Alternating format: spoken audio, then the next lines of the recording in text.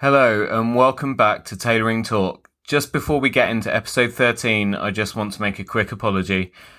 We had some technical issues, partly down to trying Zoom's audio record feature, which I will never, ever do again. But this episode is so good and there's so much value in the next hour and a bit with my guest, and so I've spent the last 2 weeks working really hard to slice, dice and clean up the audio as best I can. There are a couple little kinks here and there, but please forgive me, and I hope you enjoy my conversation with Evan Herman, realtor, entrepreneur and presenter of the hugely successful Whole Person podcast. Enjoy.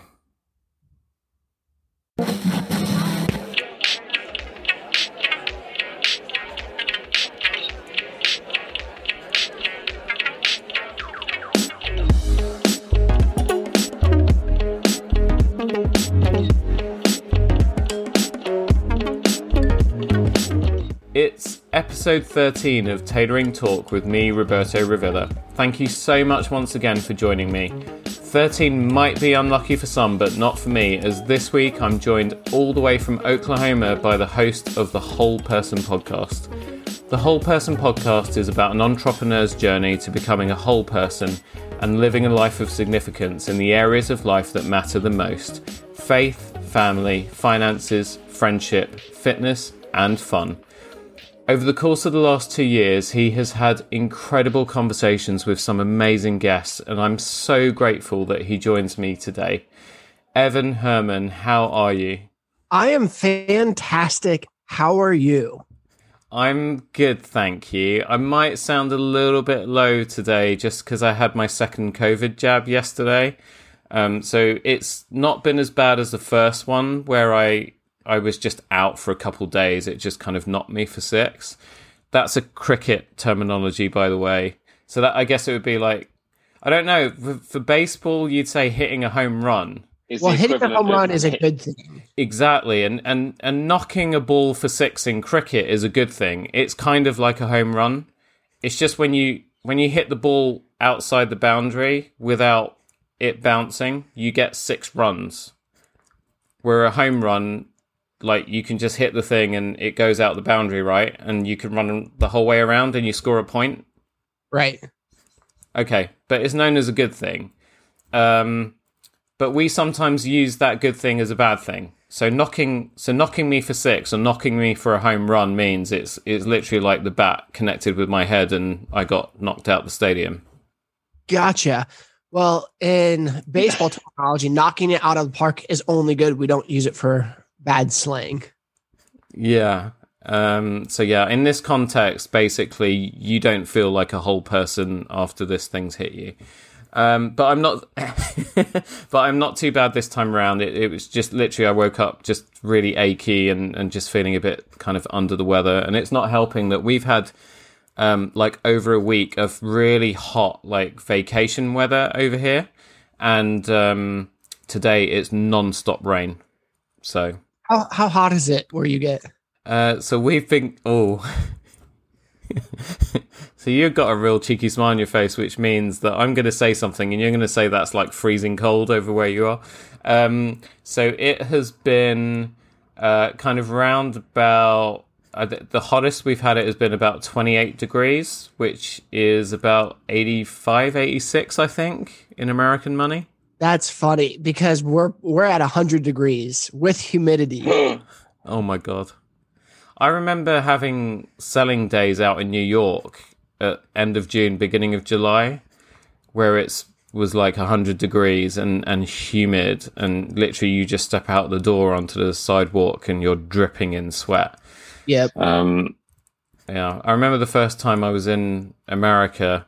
And, we see a lot of things in movies over here. And I guess a lot of them are cliched, as I found out when I saw steam rising up out of one of the manhole vents on the sidewalk. I was like, oh my God, that's like in the movies. And so I skipped over it really slowly to kind of let the steam sort of, and I was like, I'm going to get a real intake of air from real New York here, from the Big Apple. And it stuck. Oh my God, yeah. Like I almost passed out. It was disgusting.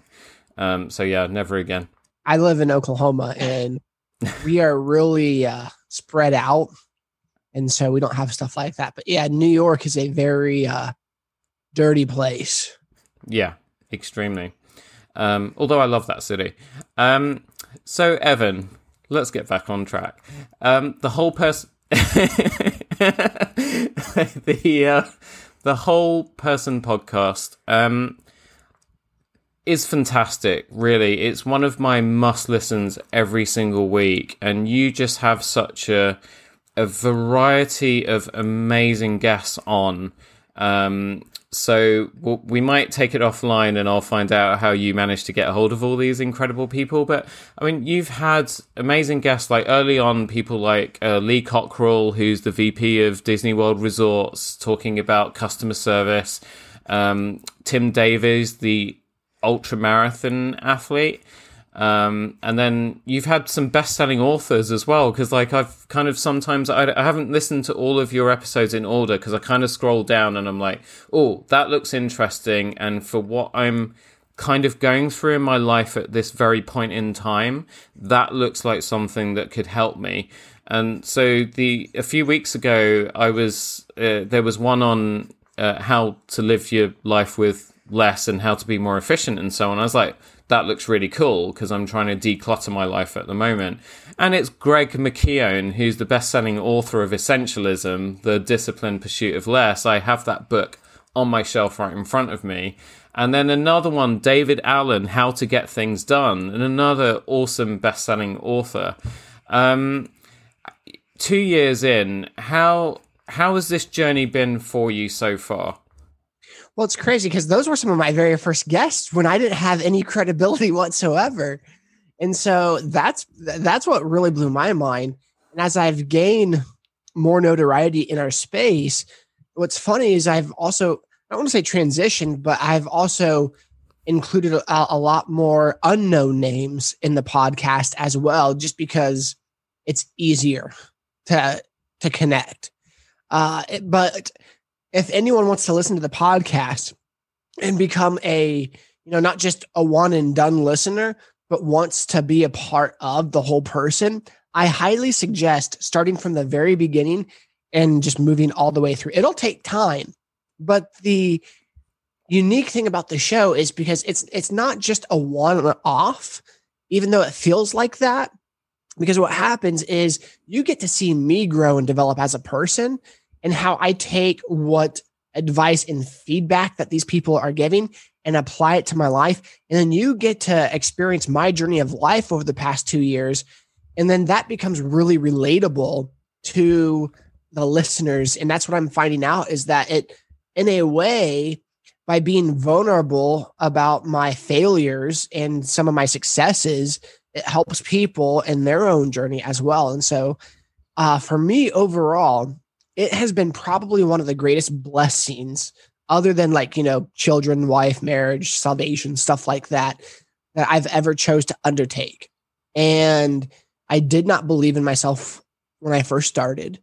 I didn't think I was worthy or I had enough to offer people, but I wanted to learn and grow. And I just decided, you know what, if I bring people on who know more than me, and I'm open and vulnerable, maybe people will listen to that. And it's been a huge success. And I'm extremely grateful for that. And so I say all that to say, when I look at it more as a way that I've gotten some of the top world-class coaching around the world I shouldn't say for free, because I'm paying for editings and stuff like that. But in reality, to pay some of these people for an hour of their time to come speak at a seminar would be ridiculous. More money than I make in a year. Yeah, absolutely. Kind of the same for me, not with my podcast, because I'm now only 13 episodes and 2 bonus episodes in by the time this one goes out, but certainly in my day job I get to work with a lot of senior professionals, company leaders and so on, and I get to spend anywhere from half an hour to an hour with them. And I try my best as much as I can to try and obviously I'm there to deal with close and to make their life easier and to save them some time. And most often they don't have time to talk to me about anything else. But if I can just create that little bit of space to get some wisdom from them, because you can't buy that anywhere, right? Yeah. These people are getting attacked for their time all the time, and there I am often in their homes and their offices, and so it's the perfect opportunity to get as much wisdom as I can in a short space of time. Invite them on your podcast. Yeah, exactly. Well, that's the next thing. And that was always the intention. I mean, I had a couple clients who have been on the podcast. One was he still is an orthodontist. And that was just a fascinating conversation because people are like, why would I want to listen to someone who just puts braces in people's mouths all the time?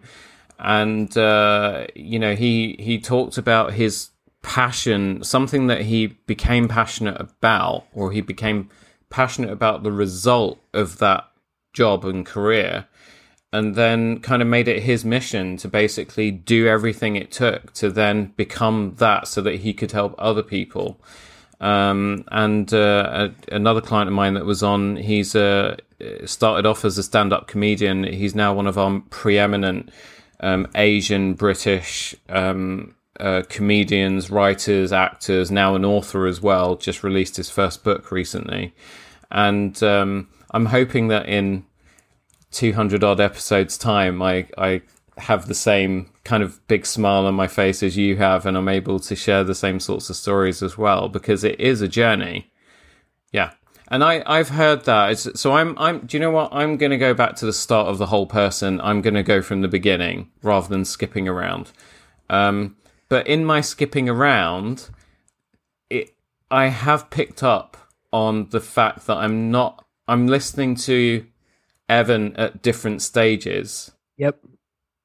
And I'm moving my hand up and down. You listeners can't see what I'm doing, but what I'm trying to illustrate it's the sad violin movement. It's the sad violin movement. Sorry, no. Well, the sad violin. We do this one, which is just the two feet, your index and your thumb together, which is my tiny. Let me just get my tiny violin for you. It's you're at different stages of your journey when I've been listening to you, but it's been because you're so genuine in the way that you talk and deliver and present. It's easy to pick up on that for someone who listens to you often, and so I can't recommend your show enough. How did you come up with those areas of significance? Because faith, family, finances, friendship, fitness, fun might be obvious. People are probably shouting at their iPhones or whatever right now at me like, you idiot, isn't it obvious that those are the most important bits of life? But it's not always obvious, because very often we take life for granted and we lose track of a lot of those things. So how did you kind of get to those 6 Fs?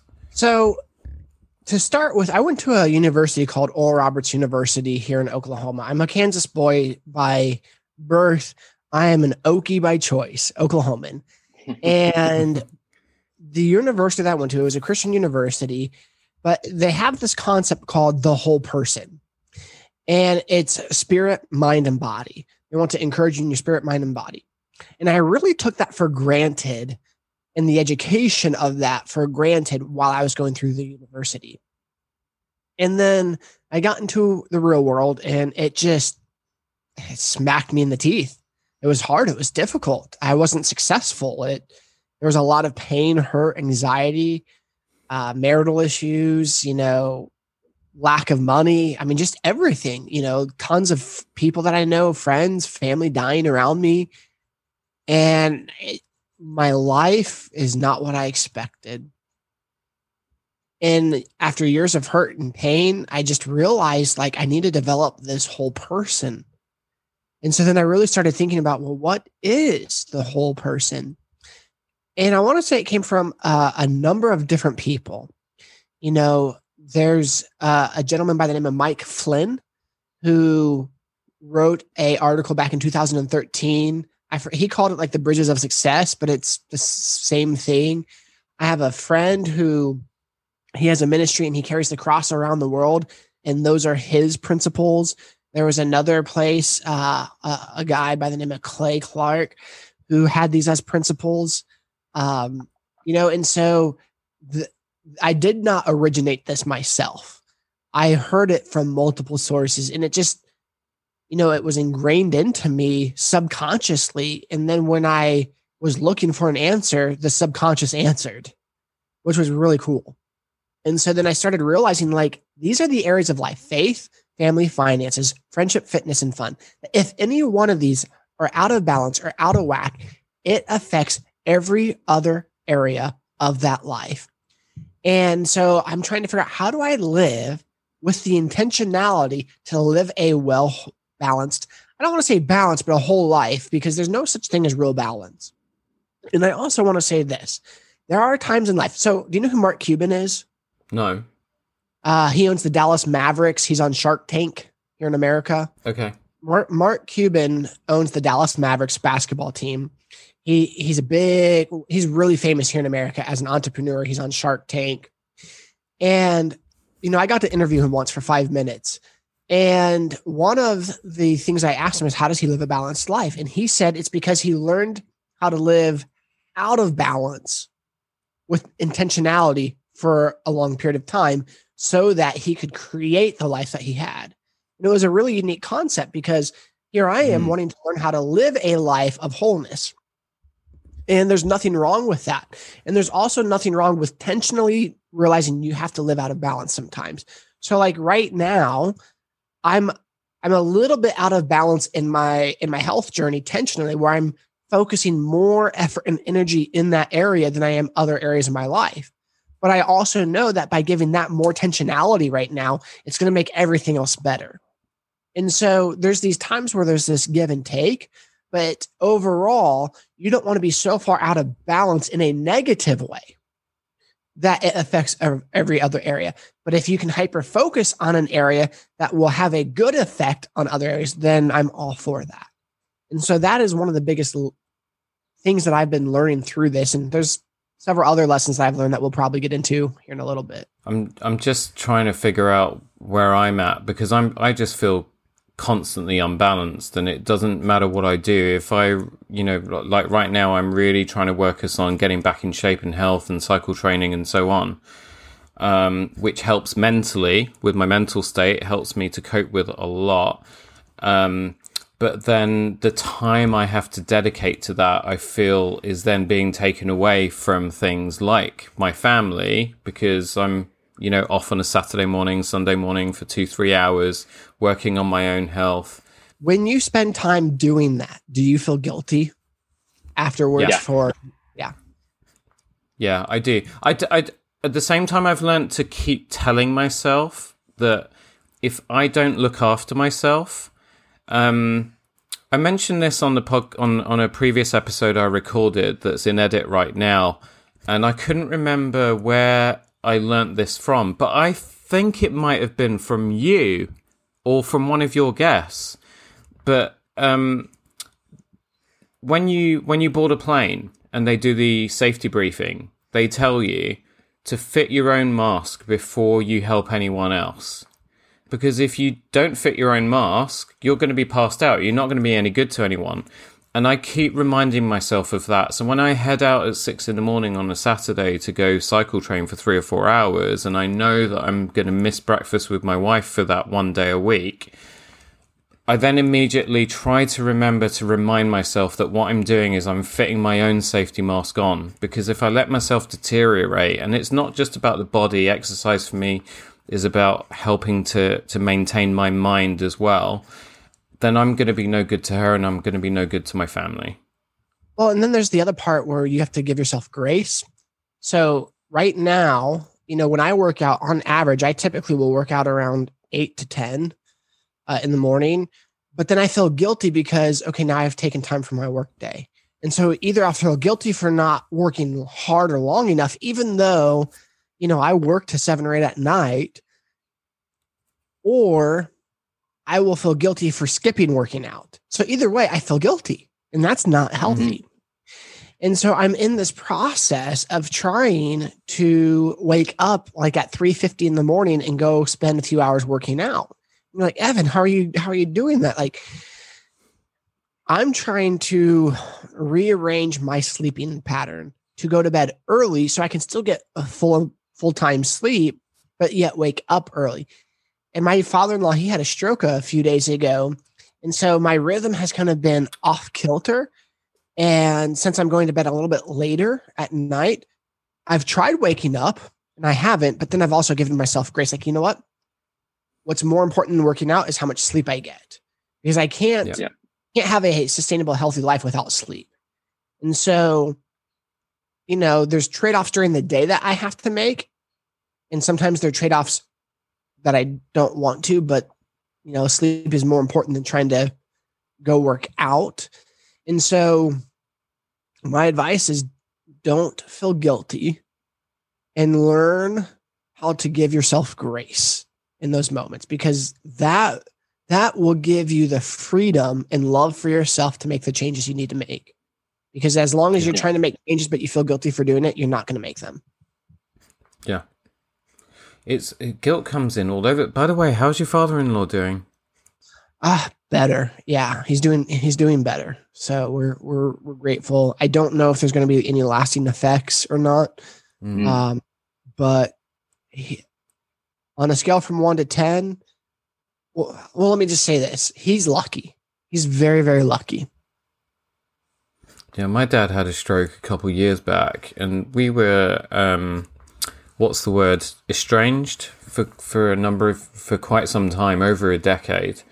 And to suddenly get a call from my mum out of the blue, and she left a voicemail because I didn't pick it up at first, but I just knew that after 12, 13 years, it was something bad. And, he had a stroke, he was rushed to hospital, I just remember afterwards that he had always been the sort of person that never really shared his emotions or talked about how he felt. He kept everything locked up inside. He was very, very proud. And that hasn't changed. So you'd have thought after a life-changing event like that might have just softened him up a little bit. But I know from my mum telling me that he feels very vulnerable and depressed, and apparently these are all natural kind of emotions that people feel after they go through an event like that, because suddenly your mortality is brought into sharp focus. So I just hope your father-in-law, firstly, I hope physically there's no lasting damage or effects. But the other thing too is he is severely unhealthy. There's so many underlying issues that, it's there's so many more things. So, but we can move past that. Well, I wish him the best anyway. So yeah, but this theme of guilt seems to run through everything, because even things that maybe we shouldn't feel guilty about, like, so COVID happened, it's happening, and my business got shut down. And the first few weeks, my listeners are going to be sick of me telling this story, but the first few weeks, couple months, I literally had my head up my backside, because I'm not that sort of person. I'm the sort of person that when, business takes a dip or bad things happen, like when the 2008 crash happened, I just kept going like it wasn't a thing, right? But this was different, and I know that's the same for many people, but I had my head up my ass for like 2 months, and then eventually I think it took a couple clients who called me and said, look, is there a way that we can do some business together? Because number one, I need to get some stuff, but number two, having only just found you, if you go out of business, I don't know what I'm going to do. I don't want to have to go and find another tailor. And I realized that people actually need me. But work was very hard to find, particularly over the summer. And it got better as time has gone on. But I had to work out how could I bring some money in, because I couldn't just sit there. And I had a scooter, and people like Deliveroo and Uber Eats and so on were hiring. And I just thought, what the hell? Let me just try and get a job and just go do that. So if at the very least I can earn enough to maybe cover some of the gas bill, the electricity bill, maybe to cover some of the grocery shopping every week, at least that's helping, rather than just doing completely nothing. And so that's what I went out and did. And even though, and obviously that job, food delivery, you're doing it at the times of day that people want to eat, right? So you're doing it first thing in the morning, you're doing it at lunch times, and then you're doing it in the evenings. And then you would have that dead time in between, because there was no point going out because people weren't ordering at all. But what it meant in terms of home life is that I would leave early, and then I would come back for a couple of hours, and I would walk the dogs and try and spend a little bit of time with my wife, and then I go again for the lunch rush, and then I come back, and then I do another couple of hours at home, and then I would have to go again from 5 p.m. till sometimes midnight. You'd be surprised at what time of the evening people will order takeout. It's crazy. You know what I love about your story? Tell me. You weren't proud to keep yourself from working. You humbled yourself, and you did things that a lot of people might think might be beneath them to make life and sustaining your family. And I say kudos to that, because we can never be, if we're overly proud and we can't humble ourselves to do the things that need to be done, then we're not going to have success, because great men and women do the things they don't want to do when they don't want to do them. Yeah, 100%. And that's something that I learned in business early on as well. And it, it was such a mix of emotions, because it's Caroline has just walked in. Evan says hi. But it did feel kind of embarrassing, and I kind of felt like I'd failed. The guilt came in because I was going out, and especially in the evenings, normally my wife and I, we like to have dinner together, and then we'll sit together and we'll watch a show and stuff. And I wasn't able to do that with her because I had to go out to earn money, but I felt guilty about it every minute, every second that I was out. You want to know what you'd have felt more guilty for? Staying at home and losing your house. Yeah, exactly. You're absolutely right. But that's the thing. This theme of guilt seems to just creep in no matter what we do. I'll tell you what it is. Tell me what it is. Okay, I personally am a Christian.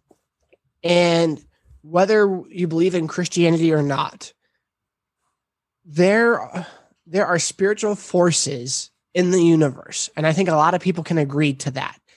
There's different spiritual dimensions. I mean, even TV and shows and stuff depict different dimensions. And they're not different worlds, but they're spiritual dimensions. Well, the thing is we have an enemy. Some call him Satan, some call him other things, but we'll just call him the accuser. Okay. The accuser focuses on condemnation.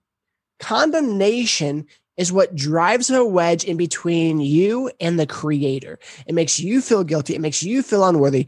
And if you don't feel good enough about yourself and where you are in your life, it makes it harder to get to know the creator. The difference is there's a difference between condemnation and conviction. Conviction is, oh, I screwed up. I feel remorse. I feel sorry. And that draws you closer to become more like the creator, more like love, more like peace. That's conviction. Conviction woos you back to God.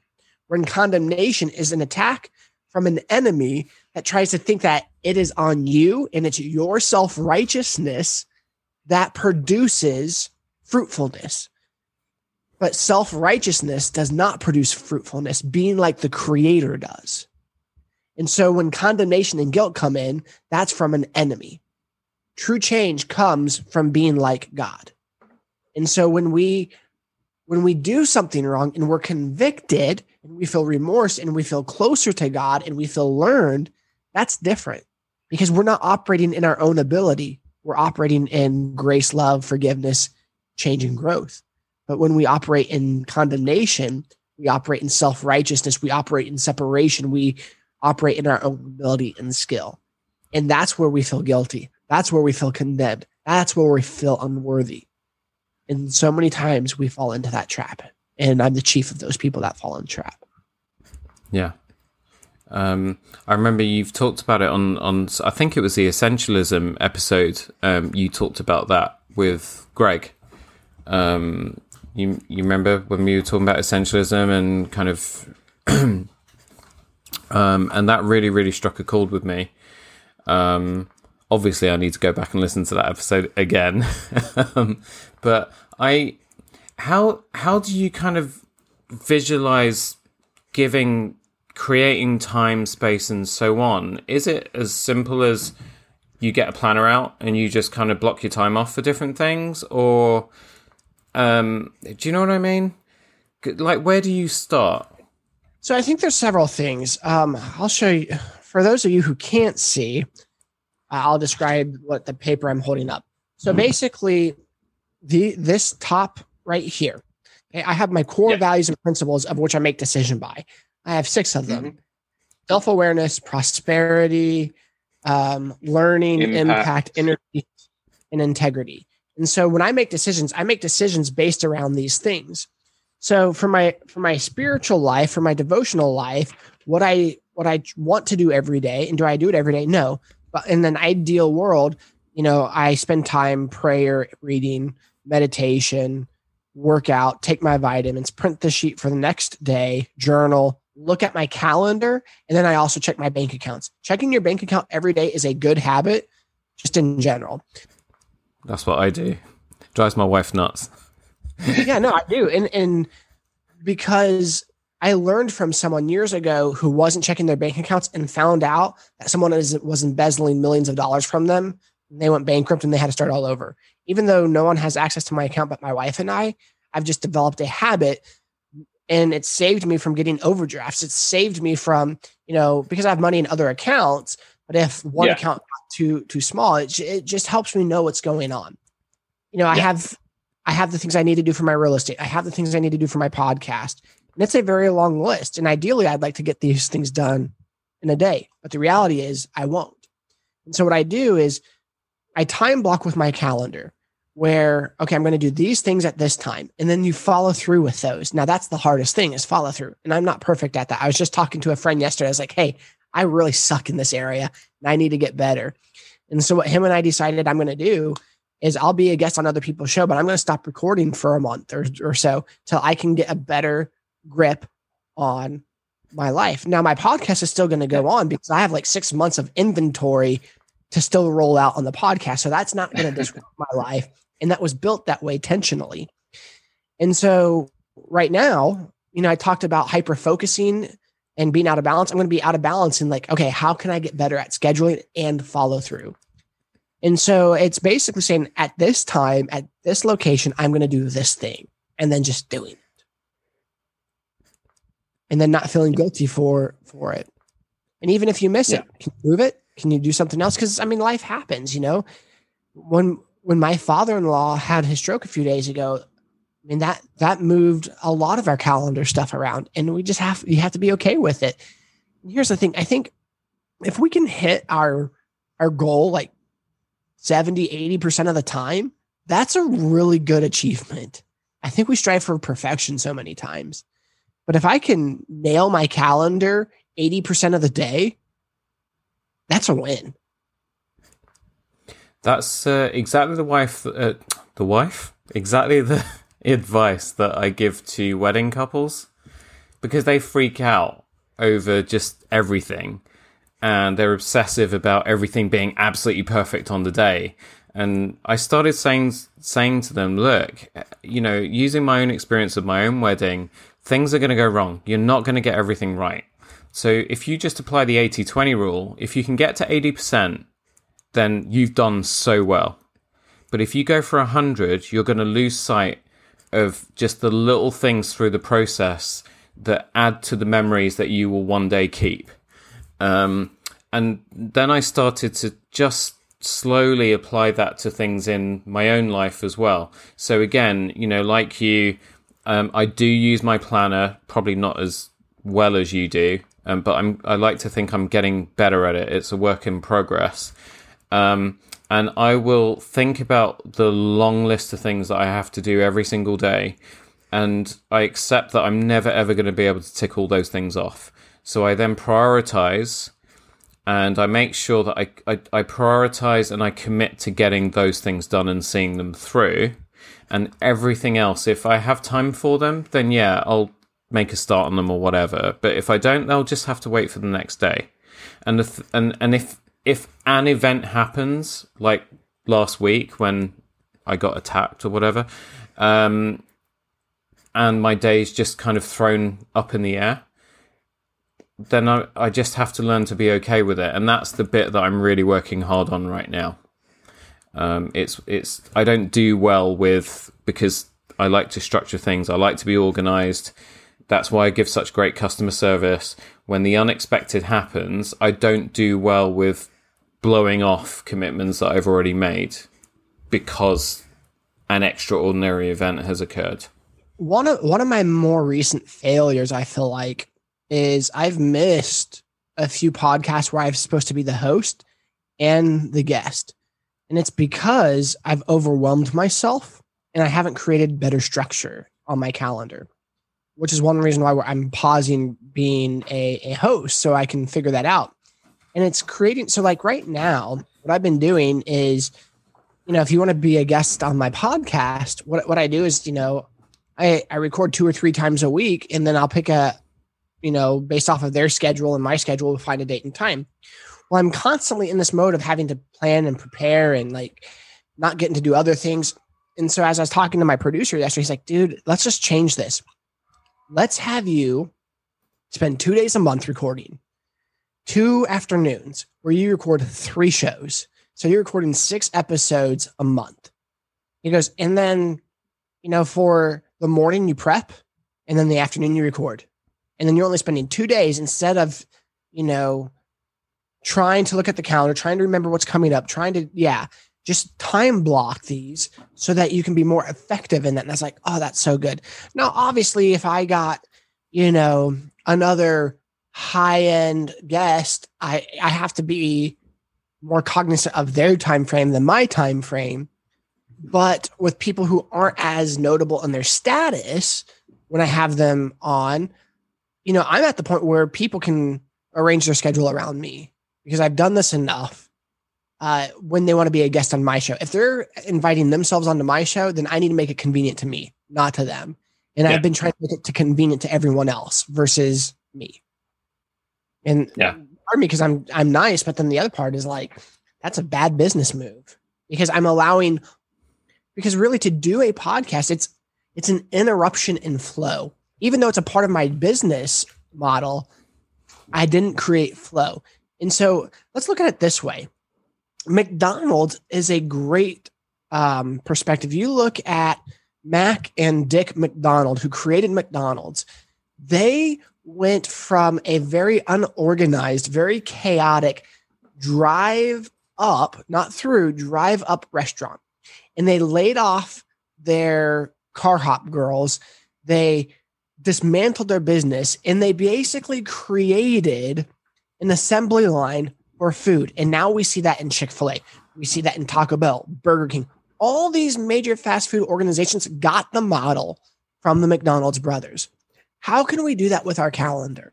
How can we do that with our business meetings? Okay, so if I have to go on let's say several appointments that are outside of real estate, but like other types of appointments, well, how can I make them happen all in the same day in the same location or close to the same location? Time block like that so that it's easier versus, chaotic and sporadic. Now, within real estate, that's completely different. I don't have much control over that because it's really based off of which house comes on the market, my client's availability. And since the market is so crazy, you just got to go now. And so in real estate, if I have a real estate matter come up, I have to drop everything I'm doing to go take care of that because that's what it requires of me. And I have to be okay with that as well. So hopefully that makes sense. Yeah, no, it 100% does. The other thing I really love is that when we were trying to reschedule, because there were a couple of times that obviously I couldn't make it because unexpected things happened. And I think once we had a time zone issue, when I was trying to get back into your calendar, you just sent me a calendar. You were just like, yeah, hey, no problem. We can reschedule, which is really friendly and the soft way of kind of saying no problem. And but then you just said, here's my online link, go book yourself in. And so we're doing the same. We're doing the same in our business, because what I've learned is that when you're having a conversation with someone about scheduling, they will obviously, their time is more important than yours in most of those conversations. And so but then what will happen, because I'm a very accommodating person, I will then say yes to something that I know in the moment I shouldn't be saying yes to, because it's just going to heap more pressure on myself. But then I say yes to it, and then because, the accuser's standing around and it's the whole guilt thing as well. But yeah, and so it just puts undue pressure on me. So by moving to the online system, now what we're saying, when people ring in and they're demanding time of me, whether it's someone who wants clothes or needs a fitting or needs this, needs that, wants to be a podcast guest, I just have the link to the calendar and I just flip it back to them. And I just say, hey, no problem. We've got a new online booking system. Just click the link. It's really easy to use. That's it. Because I will make concessions and my emotions come into play with every interaction with every person that I talk to. But the system doesn't have any emotion. The system basically, it goes to my calendar. It tries to find the blank gaps. And if there aren't any blank gaps for a couple of weeks, it's like, well, I mean, this is what I can give you. It's not, it's not going to get into a conversation or a debate with anyone about it. Well, can you do this? Can you not squeeze me in here? And that, certainly we've been running that for the last fortnight, and that is really starting to help. That it's starting to feel like a weight's just lifted off my shoulders. Well, good. And, you and I are looking at this because what I'm doing in the podcasting, I'm doing the exact same thing. Like you said, I'm changing that because it's actually not good for me. But for you, I see how it's working. The reason why I need to change it is because I've given people access to put themselves anywhere in my calendar if there's not something already there. But in reality, I should be time blocking and recording. And so I need to change my system on how I'm doing it. But no, with the way you described it, that's perfect for you. And keep going at it, because that's a good idea.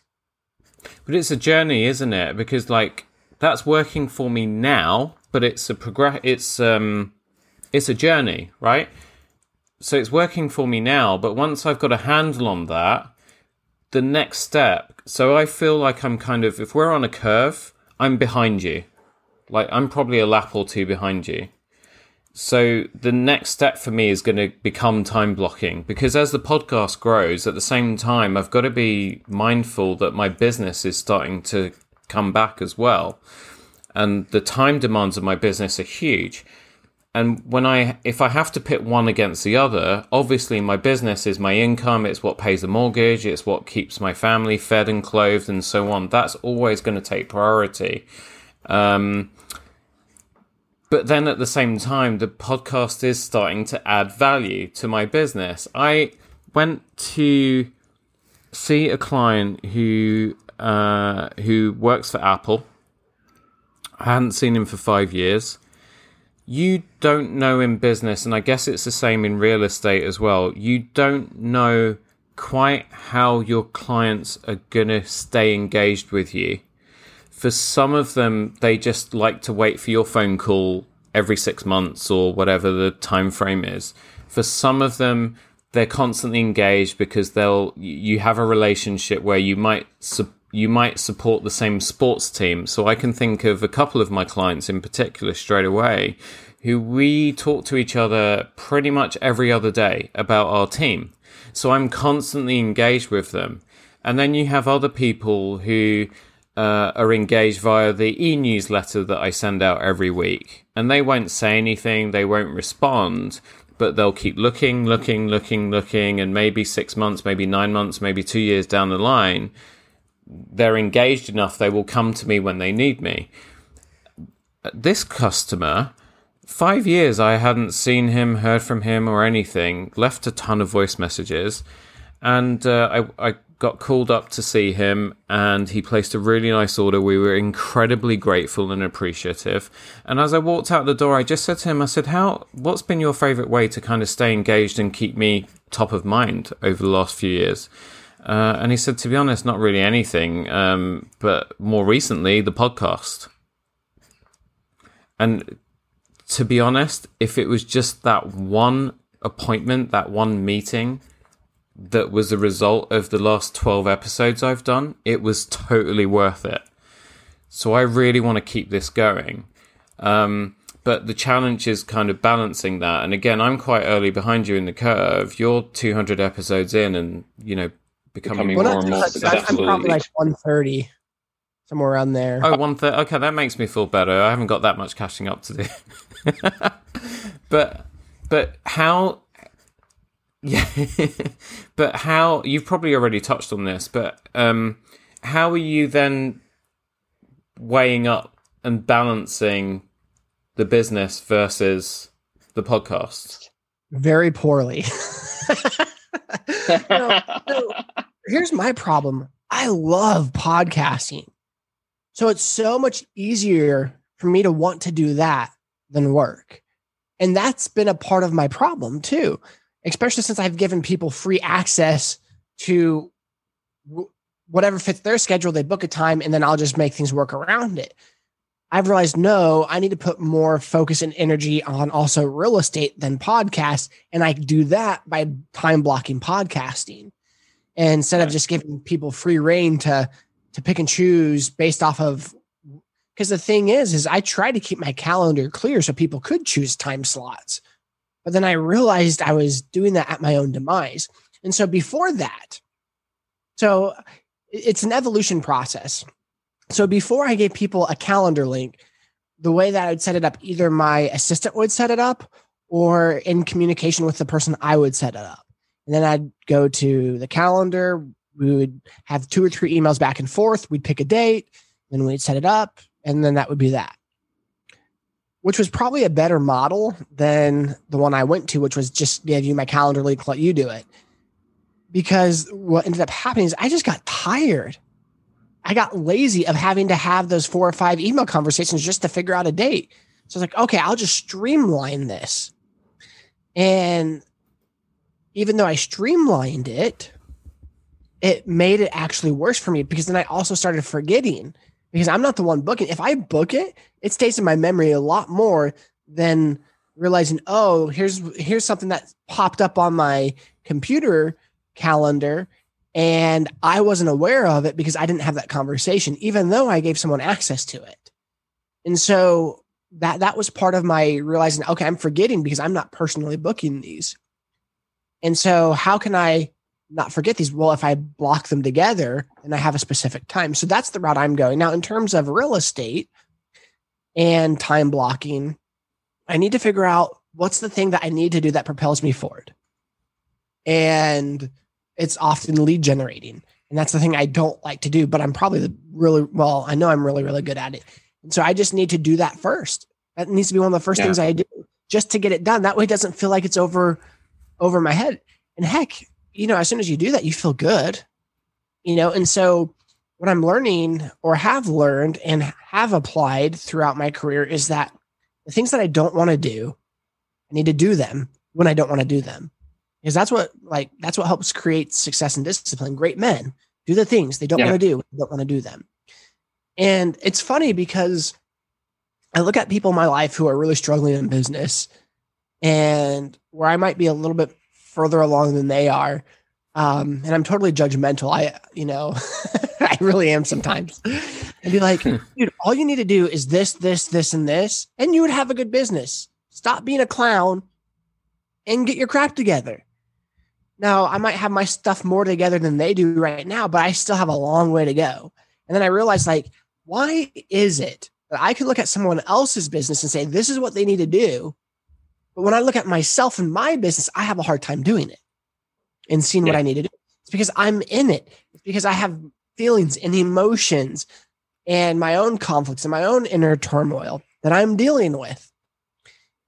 But it's far easier to look on the outside. So how do I remove my feelings? How do I remove my emotions? How do I remove all that and go to that mindset of looking at someone else's business and do that same concept in my own business? And that's what I'm also working on, is how to take my emotion and my emotion and my feelings out of how things make me feel during the day and be like, all right, this is what I need to do.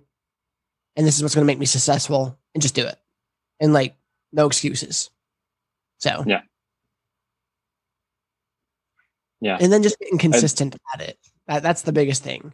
And I want to say this too. You're like, man, this guy's not that great. He's not consistent in his own business. But we're all like that. I'm the same.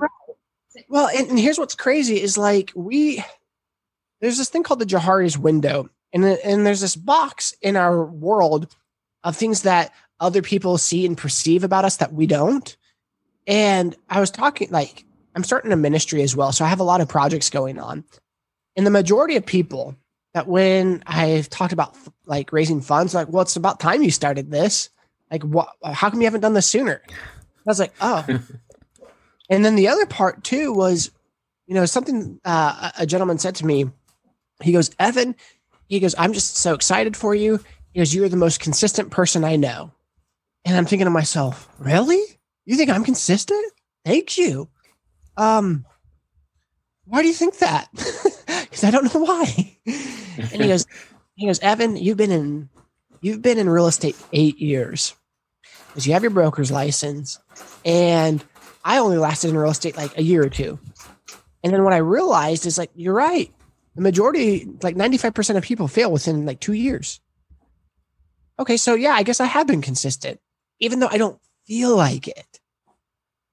I guess I have published around 130 episodes of podcasts, and I've maybe only missed a week or two. Like legitimately, I might have missed 1 or 2 weeks just because of an editing issue. So yeah, I've been extremely consistent in podcasting. And then I realized, like, wait a second, I am showing up. But just going back to like the calendar issue, there's this part in our business and part in the calendar where, to give the extra effort of having to book people, I didn't like that. And so I tried to make it easier by just giving you the link to go do it. But it threw a wrench in everything else that I was doing. And that's not your fault. That's not the other people's fault. That's my fault because I didn't recognize it. So now I have to change that. And sometimes we try to do things the easy way, or we try to wing things and not fully plan and prepare. And that's what I'm realizing most in my career is that when I plan and prepare, I do far better and show up better than when I'm trying to wing things. And so I've had this good balance of planning and winging. I shouldn't say good balance because you don't ever want to just try to wing stuff. But what I've realized is like, okay, I just need to get better at planning, preparing, and execution. Like that's my demise right now. I'm consistent at showing up. I'm consistent at doing work, but it's like I wing it every day when I get in. So how do I not wing it? How do I show up planned, prepared, and use that consistency that I'm good at? And then all that together will make for higher results. And like I said, I started this list, 2-ish years ago, and it's really, there's a lot of theories on don't have to-do lists because you'll just mark off the thing that's easiest and it makes you feel good and then you don't really get results. That's true. But with this to-do list, like I write down everything that, I mean, from reading books to changing light bulbs is on this list, you know? And the reason why it's on there is because I don't want to have to think about, oh man, I need to change that light bulb later. Oh man, I have to, like, by writing everything down that I have to do, it gets it out of my mind. And I know it's on my agenda. Even if I don't have a specific time that I'm going to do it yet, I know it's on here. That way I don't have to think about having to do it later. And what you're also doing by getting those things out on a piece of paper, you're creating more space within yourself, because otherwise, if you don't get it out somehow, everything just keeps building up. And even if it's just something stupid and little, like, you know, your other half says to you, next time you're at the grocery store, remember to get lemons, right? Or that light bulb needs fixing. If you've not written it down, it's just creating more space in your brain, and it's just driving you absolutely crazy. So one step further is, now that I've had my list, okay, so now that I have my list, when I plan my following day, or typically I like to plan a week at a time, and then every day I adjust, you know, and looking at that. So for example, like my Saturdays are the days that I do things around my house. Like I fix the light bulb, I fix the leak, I mow the yard. Saturdays are my work on the home day. And so I know. So Saturday is almost time blocked geographically, to use your earlier example, around the home. Yep. Because I'm at home. Typically that's my day off if I don't have any real estate stuff. And I don't feel guilty for doing it during the week, if that makes sense. You know, I don't feel guilty for taking time off work to do that. So I know on that day, and that's what I do, is like I move it from, so it goes on my list. And then when I know Saturday's rolling around, okay, I'm putting that on my salad. I'm putting that on my Saturday agenda in my calendar, you know? And then also have to write deadlines for stuff. And that's the other thing too, you know, and then just following through. And the list never goes away. It always, you know, as soon as something gets removed, something replaces it. And just realize that that's okay. It's never going to officially be done or gone away with, but it has to be done. Yeah. It keeps you on the straight and narrow as well, because there are so many temptations, especially nowadays when we're working from home a lot more than maybe we used to. There are so many distractions around as well, and I'm finding that setting up lists every day or the night before, it just keeps me focused the following day, and it stops me from being tempted to do things that I shouldn't be doing, like watching TV.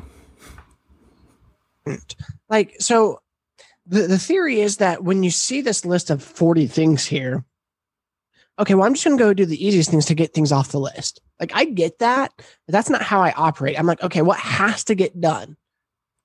What are the major? So for me, like, I need to get a bank account for my new nonprofit. Like that's a major thing that I have to get done.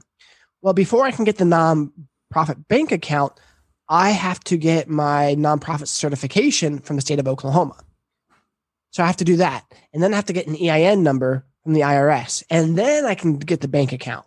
And so it's like, I have to do this, this, and this to get this. And so I put these things down so that I know where I'm at in the process. And so. But for something as critical as that, because you've just said that is something that is very important, that's something you've probably got a date stamp against as well, right? And the thing with that too is, so once I file with the state of Oklahoma for my nonprofit corporation status, you know, I don't get it back instantly. It takes a day or two. So I filed. Okay, great. I filed. Check that off the list. I'm waiting for it to come back. I had to file 3 different times because their instructions were so poor that apparently I didn't. So I had to learn through air what they wanted to begin with, which was really frustrating because they wanted like an Inc. or foundation or corporation or something at the end of the name, but they never told you that. which was really frustrating. Yeah, So I had to file it 3 times. It's the general. It doesn't matter what country you're in. It's the state standard, basically, instruction policy or lack of. And so what I did is, okay, so I did that, but it's not complete, so it doesn't come off my list. And so now I don't just wait 2 days and do nothing. Okay, so what's the next most important thing? Okay, I need to write thank you letters. Okay, so now I have thank you letters. Okay, well, now I need to mail them, and so I have a whole bunch of thank you letters. Well, before I mail them, I have to get addresses. And so now yesterday was the day I got the addresses. Today, I'm going to write the addresses down and I'm going to send them off. And so what I do is because some of the stuff is a lot of, I do this and then I wait for the response. I do this and then I wait for the response. And so many times we can do this, but then wait for the response and do nothing else. And so what I'm saying is I have a list of things that I have to do that require responses. So I'm going to go do those. And then I'm also going to go work on something else. That way I'm using my time most effectively. I'm just now, my list is ridiculously big. I have this last podcast that I'm still in the middle of editing that just never seems like it's ever going to get done because it's so enormous. Anyway, sure I'll work it out. That's and how, because right now more than ever in your business, I guess same as mine, you've really, really got to hit it, right? Because in real estate, you're probably faced with similar problems to what we have over here, that there's a shortage of stock because people are probably putting money, they're probably staying put because so what they'll do is they'll elect to stay rather than to sell and buy somewhere else and put money into their houses and so on. So over here, the building trade has just gone through the roof. Cost of materials has gone up. There are shortages of materials. And then for our poor guys in real estate, they don't have as many houses to sell. So their prospecting task has got even bigger because they have to just do more of it, which I'm guessing is exactly the same for you over there, which then creates even more demand on your time because you're having to put, 10x, 100x effort to get the same results as maybe you were getting before, or maybe even less results. So that all puts pressure on as well. It is. And there's 2 theories that I have here. There's the 10x, okay, now I just got to do more to get the same result. I'm testing this new strategy out, and I don't know how well it's going to work or not. But, and part of it is because I've had to make this pivot. A lot of my past existing business comes from for sale by owners and expired listings. Well, we don't have expired listings because what does go on market sells.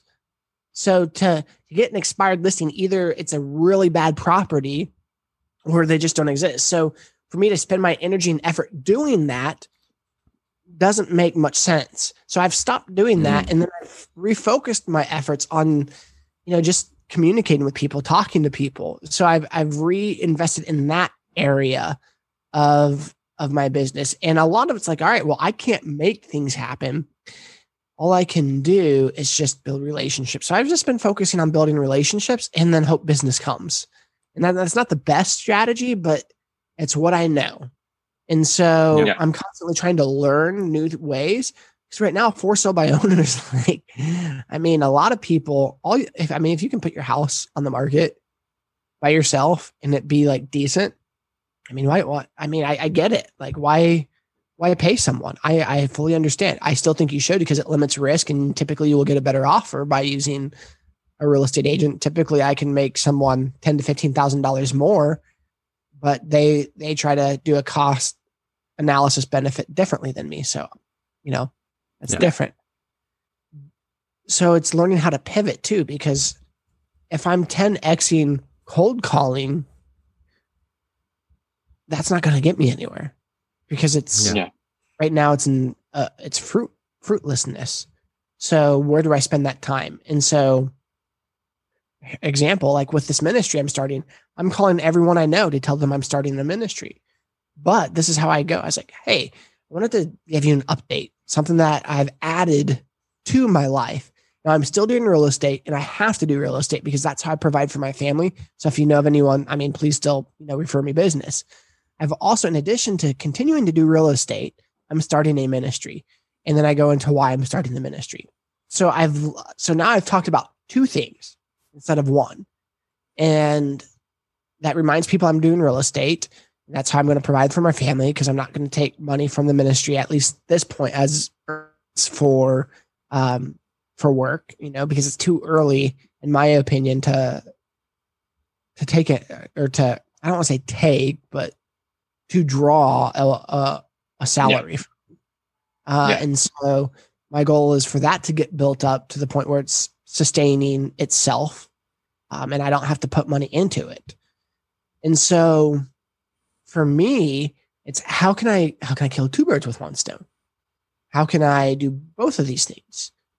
And so it's learning how to pivot, because you're right. Like the real estate market, if you have a house that sells like hotcakes and it sells for more than, asking, but the inventory level is 40 to 60% down, and the price of goods are crazy high. So, and that's a side note. We're going to see inflation of around 25% right now, all around. I don't know about the rest of the world. As America goes, so probably will the rest of the world. In America, we're seeing a lot of inflation because we continue to print money. And I would highly look at, if you have extra money, putting your money in things other than fiat currency, which is paper money.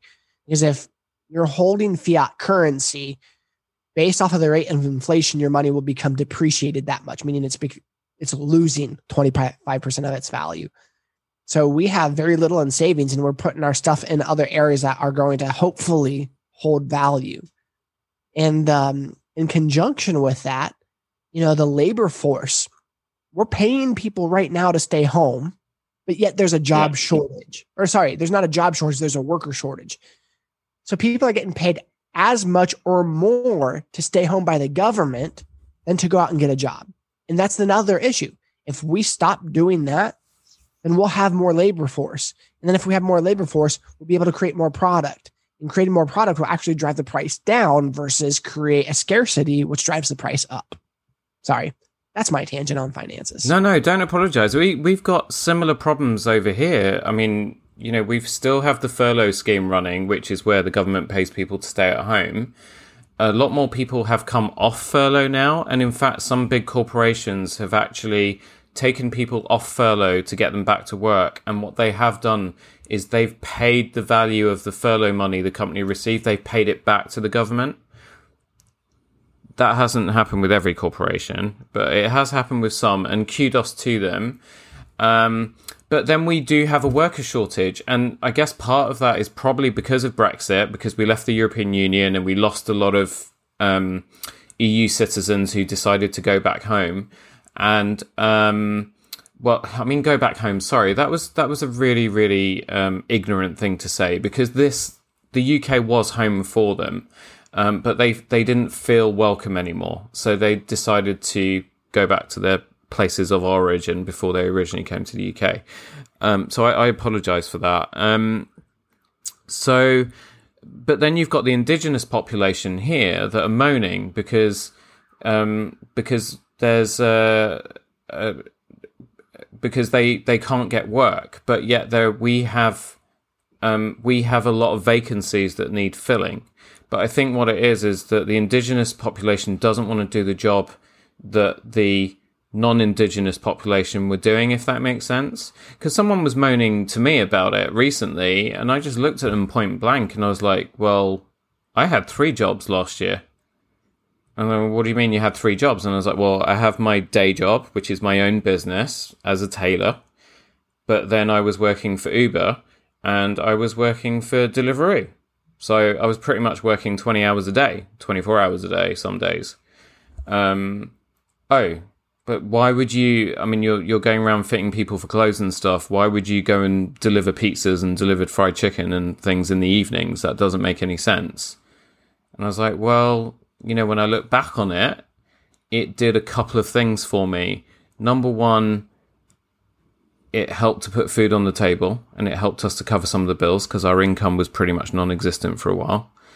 The second thing it did is it brought me back down to earth, and it showed me a different side, and it showed me what all those people who most people spit at and look down on those guys and women who are on bicycles and mopeds, and they're running around with these backpacks, delivering food to people all the time, and they're racing through traffic, putting their lives at risk, sometimes putting other people's lives at risk. But it made me understand things from a completely different point of view, from a different world. And I would like to think that it's made me a stronger person, and I hope it's made me a more considerate person as well. I'm not as judgmental about other people that I might once have perceived to have been beneath me or less than me because they were doing a job that didn't earn as much as my job does.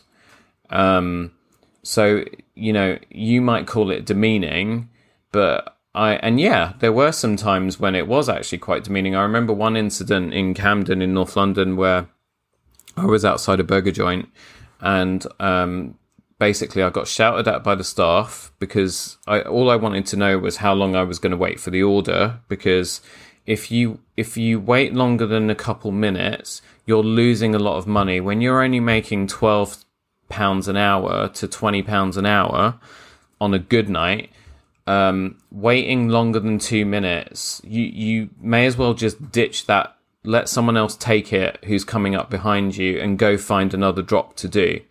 You've just got to keep moving. So I just asked a question like, guys, how long is this going to take? And they just literally chewed my head off. I went outside. In that time, my moped was outside, and it was all sign written with my company website and what I do. And there were a group of kids who had obviously Googled me, and they'd seen me on social media and so on. And basically they said, "Oh, you're a tailor." And I was like, "Yeah." And they said, "But you're doing Deliveroo." And I was like, "Well, yeah, because my business is closed at the moment, so I have to do something." They spat at me and called me all sorts of things that we try and keep this podcast as clean as possible, so I'm not going to repeat them. I felt the lowest that I'd ever. I called my wife and I told her what had happened, and I said to her, I'm going to come home. Like, I shouldn't be doing this job. It's so demeaning. And that was just, I don't want to... she told me to come home because she was worried about me. She was worried for my safety. And then I kind of got halfway back, and then I turned the app on again, and another job pinged its way through. And I was like, do you know what? That's just a bunch of kids. They don't know me. They don't know why I'm doing this. They make no difference to my life, really. Why am I listening to them? I need to be doing this for my family. Well, I want to give her a round of applause for sticking it out. Oh, that's awesome. Thank you. No, but for real though, you know, that's. I don't even know how we got into that, by the way. No, I've had to go through that many times within real estate. You know, that's how I survived staying in real estate. Is when I was newer and not making money, I would go drive for Uber, or I would work at a pizza place or a security job. You know, I mean, I had many odd jobs here and there. And yeah, sometimes it was embarrassing when I saw clients or other real estate agents come in and they saw me doing another job, you know. But I realized, like, I have to not be prideful, because the way I'm going to stay in real estate is by making sure I can stay in real estate. So even if I'm not, because here's the thing, once I go under contract and there's an accepted offer, it takes around 30 days from that moment to get paid. And so when I have nothing going on, it's 30 days from the next contract. So that could mean a month and a half, 2 months sometimes. And then there's sometimes, like, you know, there's sometimes where I might go 2 or 3 months without anything, but then in 1 month I'll have 5. And so it's kind of like a feast or famine type thing. And what I've had to do in my business is when I'm in the famine moments, how am I edging this? And so what ended up happening in my own life is I've edged out the famine aspect, because the other thing that caused famine was debt. Because anytime I brought money in, it was immediately gone to debt. And so now that my wife and I have the only debt we have is our house and medical expenses. But because I've gotten rid of 2 car payments, because I've gotten rid of a storm shelter, because I've gotten rid of some other debts, now we have a lot more money each month. And because of that, more money goes towards just regular bills. And that doesn't put the pressure on me to like, okay, well, if real estate doesn't do anything this month, I have to go get a part-time job, So it takes that off. And then also just putting money in savings, that's the other thing. And save for a rainy, no, I don't want to say a rainy day, because when you do that, then rainy days happen. Let's call it a flex account, and sometimes life happens. So like last year, when everything shut down, we didn't know if schools were going to open up the following school year. And a lot of schools in our area didn't. And so it's like, well, we really feel like it's important that my son goes to school. The only thing we knew what to do is to put him in private school. And so that was a big sacrifice. Like, that's not like, oh, we have extra money, this is on top. Like, no, it was a sacrifice. It wasn't like, oh, this is just extra. But now, he did so well at it. My wife was like, yeah, we're not taking him out. I'm like, oh no. Not only does he going to go, but we have 2 more boys. So now I have to figure out how to, then it's all planning and preparation, And what I realized, like with his schooling, it's like $515 a month. So what's easier for me in real estate is to pay that in one setting. So I'm going to get a deal and I'm just going to pay his tuition versus try to worry about it each month. And so I look at when I get money as big chunks. Okay. So when I get money, I'm going to pay that so I don't have to worry about it for a whole year. Okay. So nothing major is going on right now. The money that I bring in isn't needed. So we're going to stack that in some investment, or we're going to stack that in silver, or we're going to stack that into, just an extra account where, if an emergency pops up or whatever, I don't know. Yeah. Yeah. And we had, or I have a couple of rainy day accounts for when it's raining. And the other thing, the other big benefit of having, got off my backside and tried to do as much as I could last year is that I was able to protect those. And I didn't realize it at the time, but it actually meant that, because at the beginning, I mean, we kind of did a financial review and I was like, okay, it's March now. By August, that's it. We're running, the tank's empty.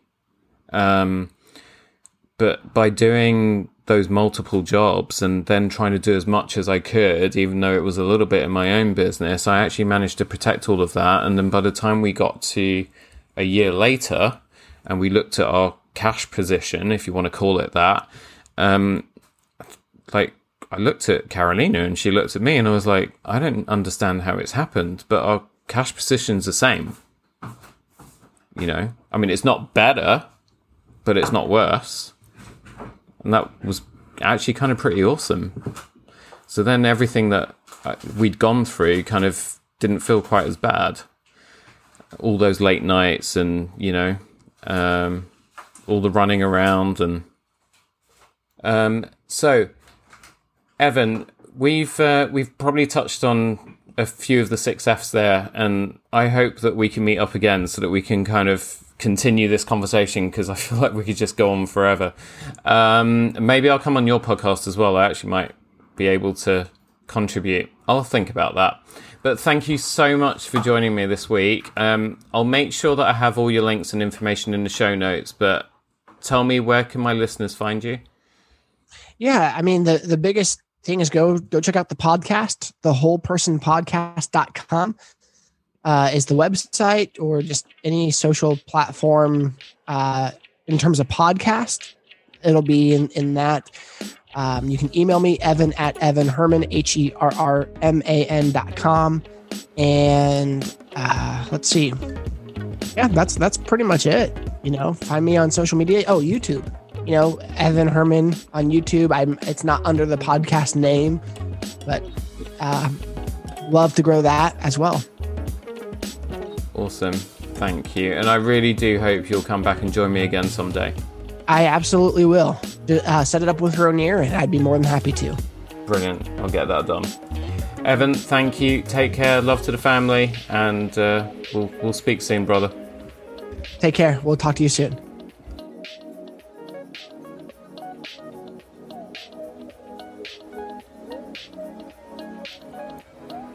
I really hope you enjoyed this week's episode and got plenty out of it.